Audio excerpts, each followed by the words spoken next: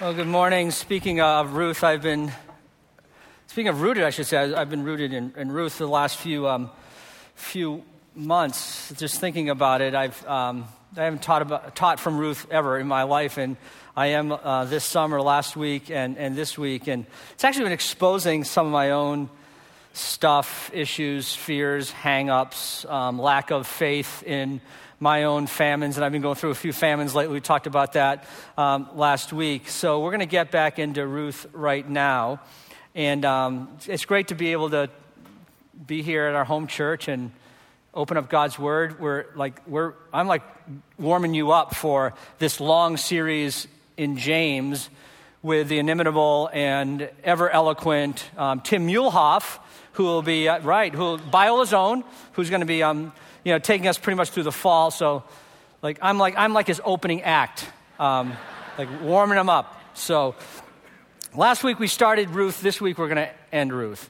So, and I hope you had a chance to read it this week. And there's so much more that I just cannot even get into. We're going to deal with a couple of aspects of Ruth that I think are really important for us to understand. As I shared last week, Ruth is a small book couched between big books, but it's a big, small book. It's couched between profound leader books, all the judges and judges, the kings and Samuel. And God decided that he wanted to have this book of Ruth about some ordinary people going through some really hard times in their life to help, I think, us identify with how God's word works in our circumstances without all the big leader stuff floating around there. So last week I spoiler alerted you that when the book ends, Ruth, this Moabitess, this woman from a pagan country, widowed, poor, a Middle Eastern refugee who comes to Bethlehem, who has really nothing from the country that the Israelites actually despise, that she ends up marrying this godly and noble man named Boaz. And they have a son named Obed, who has a son named Jesse, who has a son named David, who is crowned king of Israel. And David's lineage, as you know, goes all the way to Christ. And so even when you get to the New Testament, they know that. The blind man in Luke 18 says, Jesus, son of David, right? Have mercy on me. He gets the lineage thing. As a matter of fact, he could even said, Jesus, son of David, son of Ruth, have mercy on me. And in Matthew 1, when the whole lineage of Jesus is laid out, begat, all of those names in there, there are only 4 women named in that list. 2 of them are prostitutes. One is the scandalous teenage mother of Jesus, and the other is Ruth. And so I'm saying this because when we get to the end of the book, it tells us once more how God uses the ordinary, the unlikely, to be part of his great, cosmic, epic, mind-blowing, redemptive plan. And this is where we're going in Ruth today. As a refresher, remember, Ruth, the book of Ruth starts off with this family, a father and mother, 2 sons. They head out from Bethlehem because they're hard economic times. There's a famine in the land. They go to Moab, quite far away, and the hard times become harder times because this family, the husband dies. And then the sons marry these pagan women, and then one son dies, and then another son dies. So in the first 5 verses of this 84-verse book, you have a lot of tragedy. And this nice nuclear family that begins the book is left with a very scattered, non-normal family, a family of 3 widows. Naomi, the mother, and her 2 widowed daughters-in-law, Orpah and Ruth. So that's how we begin. And then Naomi decides it's time to go back to Bethlehem, where she came from. And it's been at least 10 years. And she has no grandchildren. The daughters were married, but they had no kids. She goes back to Bethlehem. And Orpah, the one daughter-in-law, decides to stay. But Ruth decides that she would, in the words of the Bible, cling to Naomi. But not cling in an attachment way, cling in a devotion way. And the good thing is that Ruth did go with Naomi on Naomi's way back. Otherwise, that trip would have been ruthless. Really? All right. 0 for 2, I mean. Yeah. So as Ruth goes back, she's not only committed to be with Naomi, but she's even more committed to Naomi's God. She's just not following Naomi, she is following Naomi's God. And listen to the beautiful words that Ruth says to Naomi in chapter 1, verse 16. And I'm going to read them out of the version my father used. He read the King James Version. He was bilingual. And it reads something like, okay, I'm 0 for 2 on that one too, all right. It reads like poetry. Chapter 1, verse 16. This is Ruth's words to Naomi. Entreat me not to leave thee, or to return from following after thee. For whither thou goest, I will go, and where thou lodgest, I will lodge. Thy people shall be my people, and thy God my God. Where thou diest will I die, and there will I be buried. The Lord do so to me, and more also, if aught but death part thee and me. And by saying this, Ruth was saying to Naomi, I'm all in, not all in on following you, but all in on following God. Because even after you die, I'm going to be buried there. I'm not coming back. This is a one-way decision, my commitment to follow God. And this total commitment to God took her places that she never imagined she would go. And it still does. And her total commitment to God brought her through some pretty dark times in her life, and it still does. And her total commitment to God revealed the grace in a more fulfilling way than she could have ever imagined. And it still does to us today. So you have these two widows now that are taking the 10-day trek westward across the Jordan River and across the long stretch of barren land and over these 2,000-foot hilly mountainous terrains to get back to Bethlehem. And both women are in this really uncertain place in their life. Naomi's uncertain because she left with a family and she's coming back with a widowed daughter-in-law. Remember what she said in verse 21 of chapter 1. I went away full, but the Lord has brought me back empty. And Ruth is uncertain because she's going to a place she's never been before. And she's giving up her family, her language, her hometown, her culture, her gods. And she's going with Naomi back to Bethlehem. And I often think about this whole idea of uncertainty. I talk about it sometimes, that we sometimes face these uncertain points in our life when we don't know what's next. And that is that can be really disturbing for us. I don't know if you've ever been there. Maybe you're there now. It might be with your job. It might be with relationships, marriage. It might be with family. It might be with money. It might be with just that point in your life where you're wondering what is going on and where am I going and how am I going to get there and what am I doing? Last night we had a communion service at Biola University for 1,200 new undergraduate students that are joining Biola for the first time. And it was a night when I actually talked about this whole idea of uncertainty. Because these parents and these students, they're at the threshold of this new juncture in their life. They're entering a new chapter. And they were filled with these raw and real uncertainties in their life. And it was a tearful communion. Our communion wasn't just the cup and the bread, it was the cup and the bread and Kleenex, okay? So we had 3 elements up there on the table. It was a very emotional time last night as these parents were saying goodbye. And I talked to them last night, and I think it underscores with Ruth's story that there are times in our life when we face some profound uncertainties. There are. And I'm facing some right now. And maybe you are as well. And our natural inclination is to want to address those uncertainties with certainty. I want to know what's going to happen. I want to know how it's all going to work out. But the truth is we can't. So the antidote to uncertainty isn't certainty because we don't know. We might think we know, but we don't know. But if you look at uncertainty through the economy of God's perspective, the antidote is another word. It's not certainty, it's confidence. And there's a world of difference between the two. Certainty means I know what's going to happen next. And confidence comes from the Latin con with fides, faith, right? We live by faith and not by sight. Confidence means I trust what will happen next. And that's why when we're in those uncertain times, we just want to say, how's it going to all work out? And instead of grasping for certainty, we need to rest in confidence, that confidence that Paul talks about in Philippians 1:6 when he said, be confident, be con with feet as faith, of this one thing that he who began a good work in you is going to bring it to completion until the day of Jesus Christ. This is what Ruth is experiencing very existentially right now as she's moving with Naomi back to Bethlehem. It was Ruth's story. She's committed her new chapter in life to God, and she knew it was going to be hard.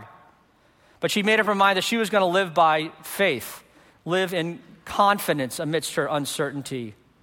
And we read that. She says that in verse 16, Naomi, your God is going to be my God.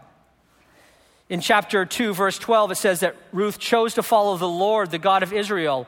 It says, under whose wings she has come to take refuge. So when life was uncertain, she wasn't finding refuge under somebody else's cover, maybe Naomi's or someone else's. She was finding refuge in those uncertain times under the wings of God. And I wonder if perhaps her great-grandson David was thinking about his great-grandmother Ruth when he wrote those words in Psalm 57, God have mercy on me. For in you I take refuge. I will take refuge in the shadow of your wings. You see, Ruth made a commitment that during those uncertain times in her life, she would trust in God and she would take refuge under his wings. In uncertain times, as I just said, we don't grasp for certainty, but we live in confidence, being confident of this one thing, right? That he who began a good work in us, that's a promise we can stake our life on, will be brought to completion until the day of Jesus Christ. So as someone is like me, I'm like prone to fears. Like I'm fearful of things. This is hard for me to do. Someone once told me that the eight most dangerous words in the English language are, I've got to get control of my life. In other words, I want to know what's going to happen next. And we get control by relinquishing control. And this was Ruth's commitment as she and Naomi arrived in Bethlehem. And so I want to see what's happening as she gets there, beginning in chapter 2, verses 1 through 3. Now, Naomi had a relative on her husband's side, a man of standing from the clan of Elimelech. That's Naomi's late husband, whose name was Boaz. And Ruth said to Naomi, let me go to the fields and pick up the leftover grain behind anyone in whose eyes I find favor. Naomi said to her, go ahead, my daughter. So she went out, Ruth did, entered a field and began to glean behind the harvesters. As it turned out, I want you to remember those 4 words. As it turned out, she was working in a field belonging to Boaz. Well, first let me say, I love Ruth's attitude. Ruth arrives in Bethlehem. She's not waiting for things to happen. She's like making things happen. She's not sitting around saying, okay, I made a commitment to follow you, God, now what do I do? I'm going to sit here and wait for you to give me like a really good job or provide some handout for me. But she picked herself up.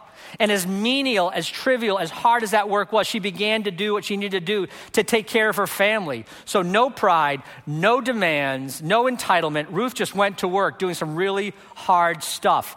And it was menial. She had to like bend over and scrape up the leftover barley that the harvesters left behind in order to bring home enough that they can make a little bit of bread to survive that day, and then she'd go out and do it again. Remember, Naomi's a widow. She has no money, and Ruth is a foreigner, and she has no status. And Ruth, out of her commitment to Naomi, and I might add her commitment to God, goes to work picking up leftover barley. And it wasn't glamorous. It was hard. It was difficult. It was one day at a time. That job had no opportunity for promotion. Ruth even says in verse 13 that she is actually lower than a servant. And though I can't say that Ruth liked her work, I don't know if she did, but she did her work. And she did it gladly. In chapter 2, verse 7, people were amazed at her ability to work, her work ethic, the diligence which she went about her day. They said this in verse 7, said, Ruth came into the field and has remained here from morning till now, except for a short rest in the shelter. So here's Ruth. She's this new follower of God, young in her faith, and she's living this life of extraordinary commitment and kindness. And she's willing to do whatever it takes to take care of her family. The humble, the menial, the hard, And sometimes, if you're at one of those places in life where life is hard, or maybe the work is like a really difficult time right now, just maybe somehow you can see that God might be at work in that stuff that you don't like doing. God might be at work in the job that might not be ideal for you. That God might be at work in the mundane of your life.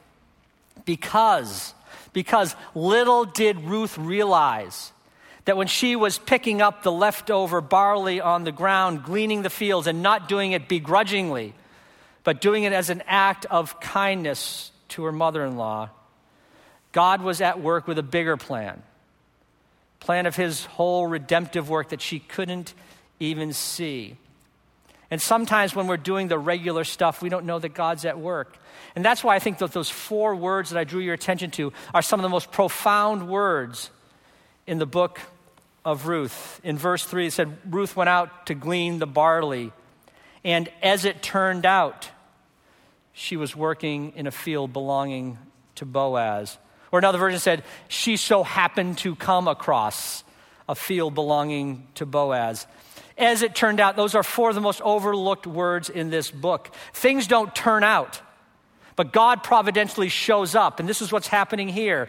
As she gleaned in the field, she, quote unquote, happened to come across the field of Boaz, who would become her kinsman redeemer, the man that she would marry to give birth to a son named Obed, a son named Jesse, a son named David, lineage to Jesus. As it turned out, she came across that field. It wasn't coincidence.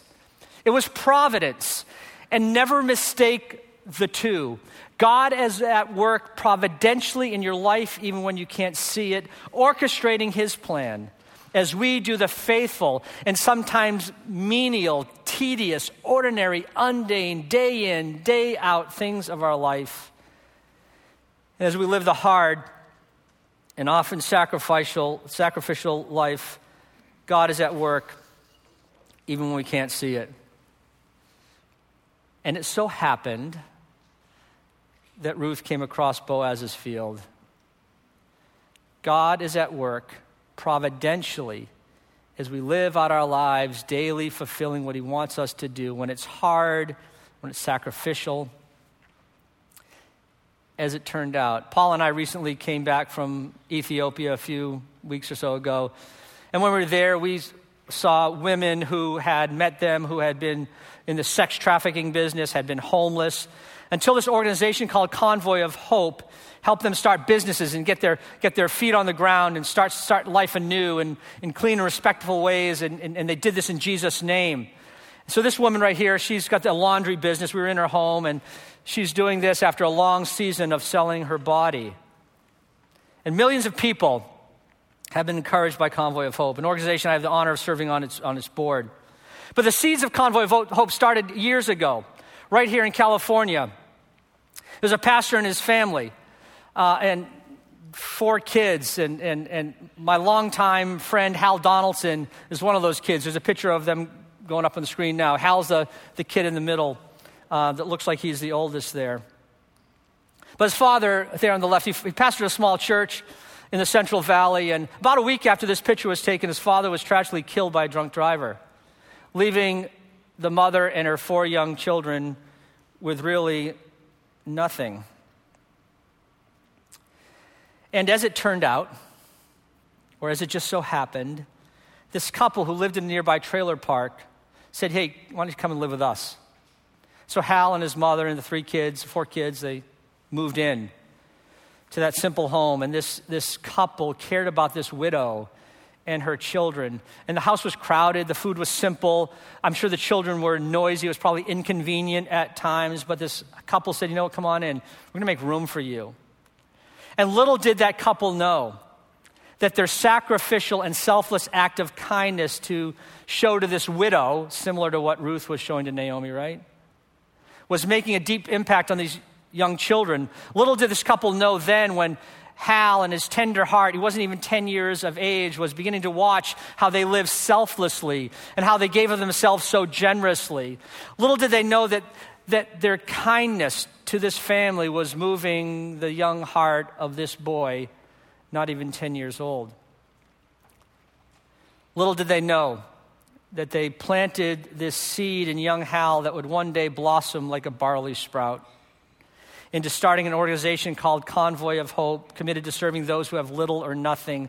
This couple didn't know that what seemed like an ordinary act of kindness to people in need, the Donaldsons, would help rescue this Ethiopian women and countless like her from the sex industry. Little did they know that their kindness would one day feed tens of thousands of hungry children every day.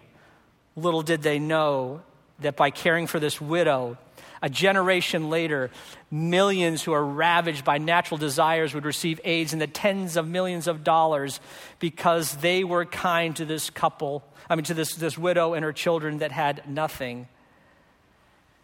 And all started, this whole global enterprise of Convoy of Hope, because this couple was willing to make a sacrifice that looked a lot like kindness.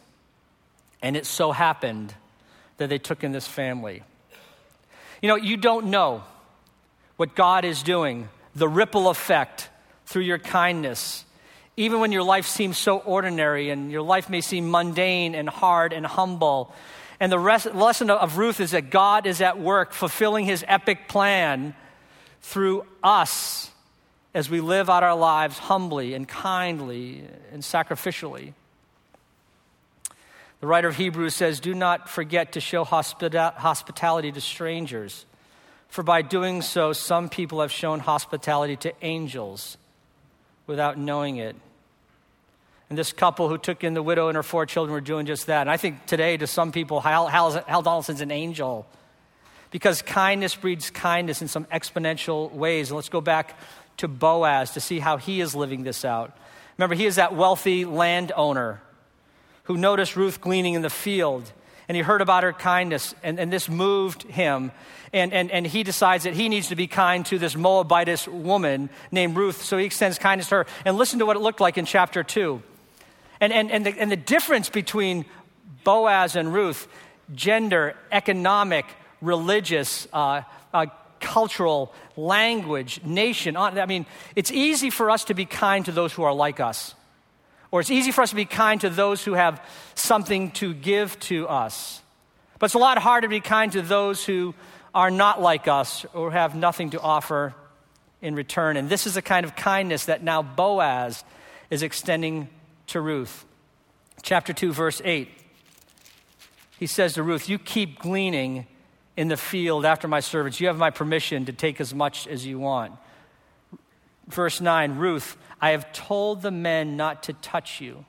Do you know how much that means for her, this vulnerable young woman, probably in her 20s, and her mother-in-law's probably in her 40s, who's out there alone in the field, and she is dignified by Boaz by telling the men not to touch her.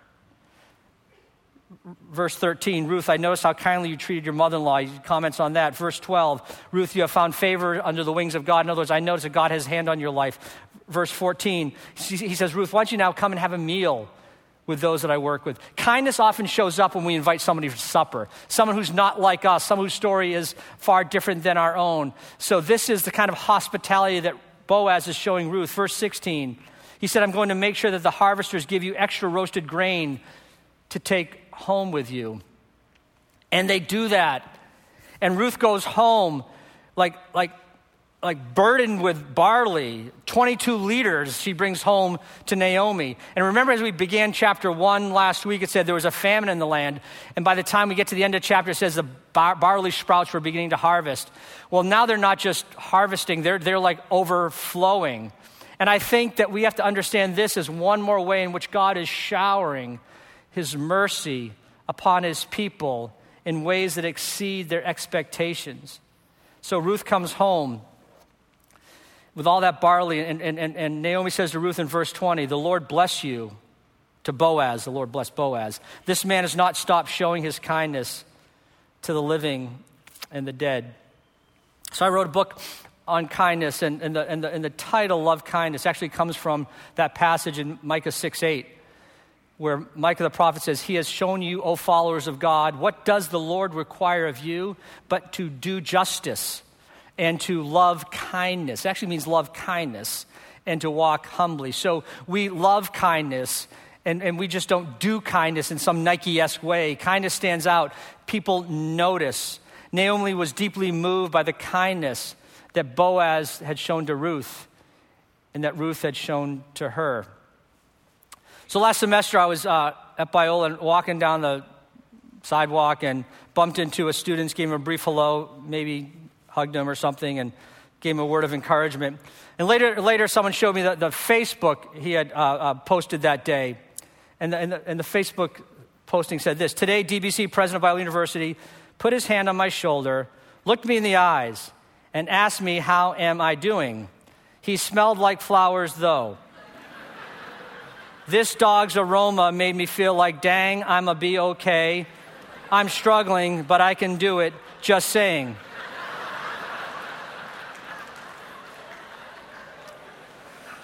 Can somebody under the age of 25 please tell me, what is he saying?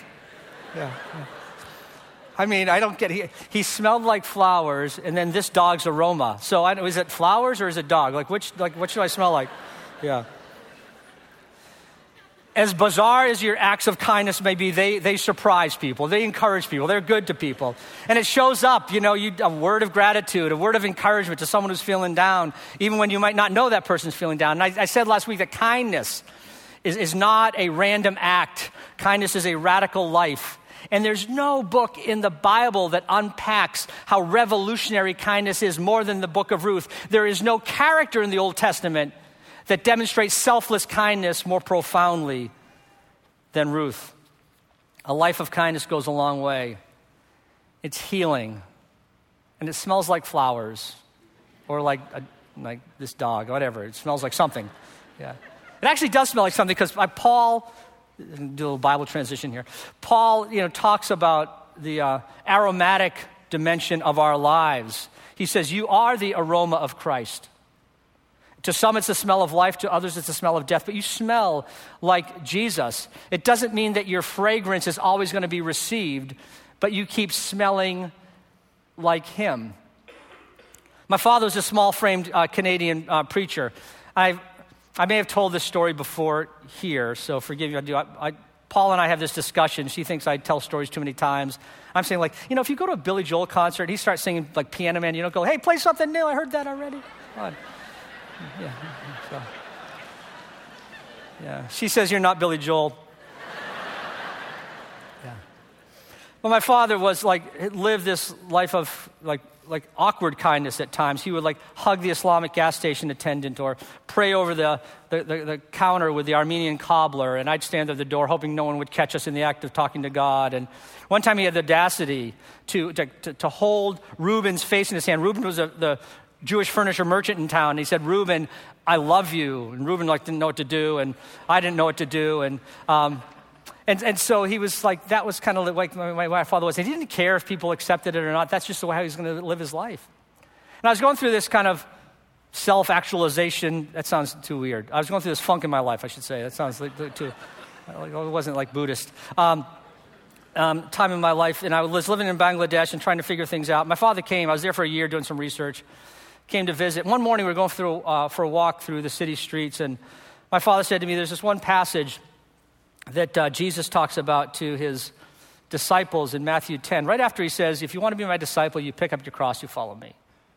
Then he says to his disciples, whoever receives you receives me, and whoever receives me receives the one who sent me. And he said, Barry, I don't fully know what Jesus meant when he said that, but this I do know, that whoever I cross paths with in my life, I have to make myself receivable to them. For how will they ever receive the love of Christ? How will they ever receive the grace of God unless I make myself receivable first? Well, at that point on our walk, everything came cascading down, and I thought about the Islamic gas station attendant and the Armenian cobbler and the Jewish furniture merchant, and I thought, you know what? My father wasn't being weird. He was being receivable. And sometimes when I saw my father get into the receivable mode, sometimes he was accepted, and sometimes he was rejected. But he was never offended, because this is what a disciple of Jesus does. And sometimes your kindness may be accepted, and sometimes your kindness may be rejected, but your kindness will never be forgotten because it comes from the heart of God, and it remains and lingers in people's minds. And this is what's happening because Ruth made herself receivable to Naomi, and Boaz made himself receivable to Ruth, and kindness is oozing all over this book. And remember I said last week, if you're here, there are only 2 places in the book of Ruth where God directly intervenes. In chapter 1, verse 6, it said God stopped the famine and made the land fertile again. And in chapter 4, verse 13, it says God made Ruth's womb fertile. Outside of those 2 direct interventions, the rest of the book is about how God is at work in ordinary, selfless, regular people like you and me doing the simple and mundane things of our lives when we can't even see it. It's what Paul talks about in Ephesians, that somehow in our lives, God is doing immeasurably, exceedingly more than we can ask or imagine according to his power that is at work in us. So God is at work in your life right now in ways that you might not be able to see for years, or you might not even be able to see in your lifetime. Just ask that couple that took in Hal Donaldson and his mother and his 3 siblings. Okay, we're going to jump to the end of the book right now. So Boaz, deeply moved by Ruth's devotion to Naomi, deeply moved by her willingness to sacrifice and work, deeply moved how she lived a life without complaining, without being bitter, without going back, deeply moved that she was someone who found her strength under the wings of God. And so they marry, Boaz and Ruth, and they have a child. And Ruth has no idea that her child would become the grandfather of David, the king of Israel. Ruth, who was just weeks earlier scraping barley off the ground following this harvesters, she marries Boaz, and they have a child named Obed. And in the uncertainty of your life, in the mundane, in the ordinary, in your acts of kindness, in your sacrifices, in the famine of your life, when nothing seems to be going your way, God is at work fulfilling his redemptive plan. It's like the story of Joseph, whose storyline is quite similar to Ruth's, displaced from home, right? Destitute, lonely, without a family. And God makes crooked road straight because one day when his brothers come, his brothers who had betrayed him, and come before him, he looks back and he says in Genesis 50:20, you intended to harm me, but God intended it for good, to accomplish what is now being done, the saving of many lives. God's redemptive plan is to save lives, to set the captives free, and your story is part of it. And as you walk every day the long and sometimes seemingly uneventful road of faithfulness and kindness, in hard work sometimes, you don't know how much your faithful life and trust in God's providence through the ordinary and the heartaches is part of God's epic, cosmic, redemptive plan. He is working through you. That's why the book of Ruth is smack there between 2 books about leaders. It's about ordinary people like us. The book ends, chapter 4, verse 13. So Boaz took Ruth and she became his wife. And when he made love to her, the Lord enabled her to conceive, and she gave birth to a son. And then look at verse 17. The women in Bethlehem living there said, Naomi has a son, and they named him Obed. You think, wait a second, Naomi didn't have a son. Ruth had a son. Why'd they say Naomi had a son? Well, if you go back to chapter 1 from last week, verse 11, Naomi, in her despair, she says to Orpah and to Ruth, return home, my daughters. Why should you come with me? Am I going to have another son? And then remember, she arrived in Bethlehem, deeply grief-stricken. It says, when Naomi arrived, the whole town was stirred. And Naomi said, I went away full, but the Lord has brought me back empty. And the women who were there when she said that can now say, no, the Lord has not brought you back empty. He's brought you back full, and you have a son. And Ruth, the book that begins with a famine, ends with the story of Naomi being able to cradle her grandson in her arms. Glimpses of grace and glimpses of mercy, evident that God is at work. And when Naomi lost her husband and lost her sons, God gave her Ruth. And when Ruth had no husband and sons, God gave her Boaz. And when she and Boaz married, God gave them a baby. And God makes our crooked road straight. The road unfolds in ways in our lives that we cannot even begin to script. So don't think that the ordinary is meaningless.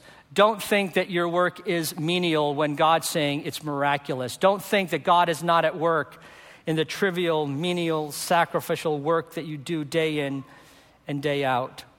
Don't think that the darkness that may be enveloping you right now is not God saying, one day I am going to explode through that darkness and shine the light of my glory.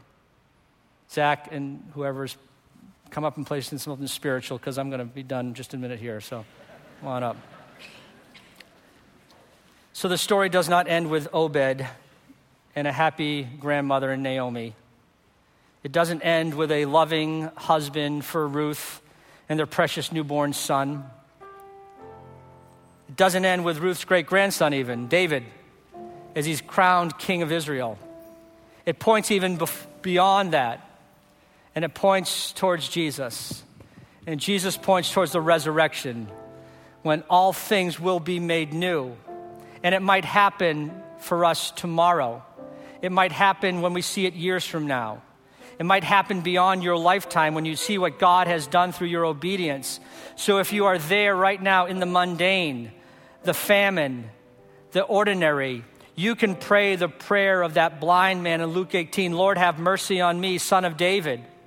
Son of Ruth, have mercy on me. And he does. This story that begins with death, ends with life. And Ruth gives us the example to say, we are all in. And we're going to take refuge under the wings of God in the midst of the uncertainties of our life. God is sovereign. And it's all happening through providence and not coincidence. And when we live this way, confidence amidst our uncertainties, we can be confident, con with fides faith, right, of this one thing, that he who began a good work in us will bring it to completion until the day of Jesus Christ. And we will be the church that rises up when we live this way and moves forward, come what may, because we see ourselves as not just doing the motions, not just getting by in life, but we are part of God's epic, stunning, glorious plan that one day will point to the glory of God, the risen and the exalted Christ, now and forevermore. Amen.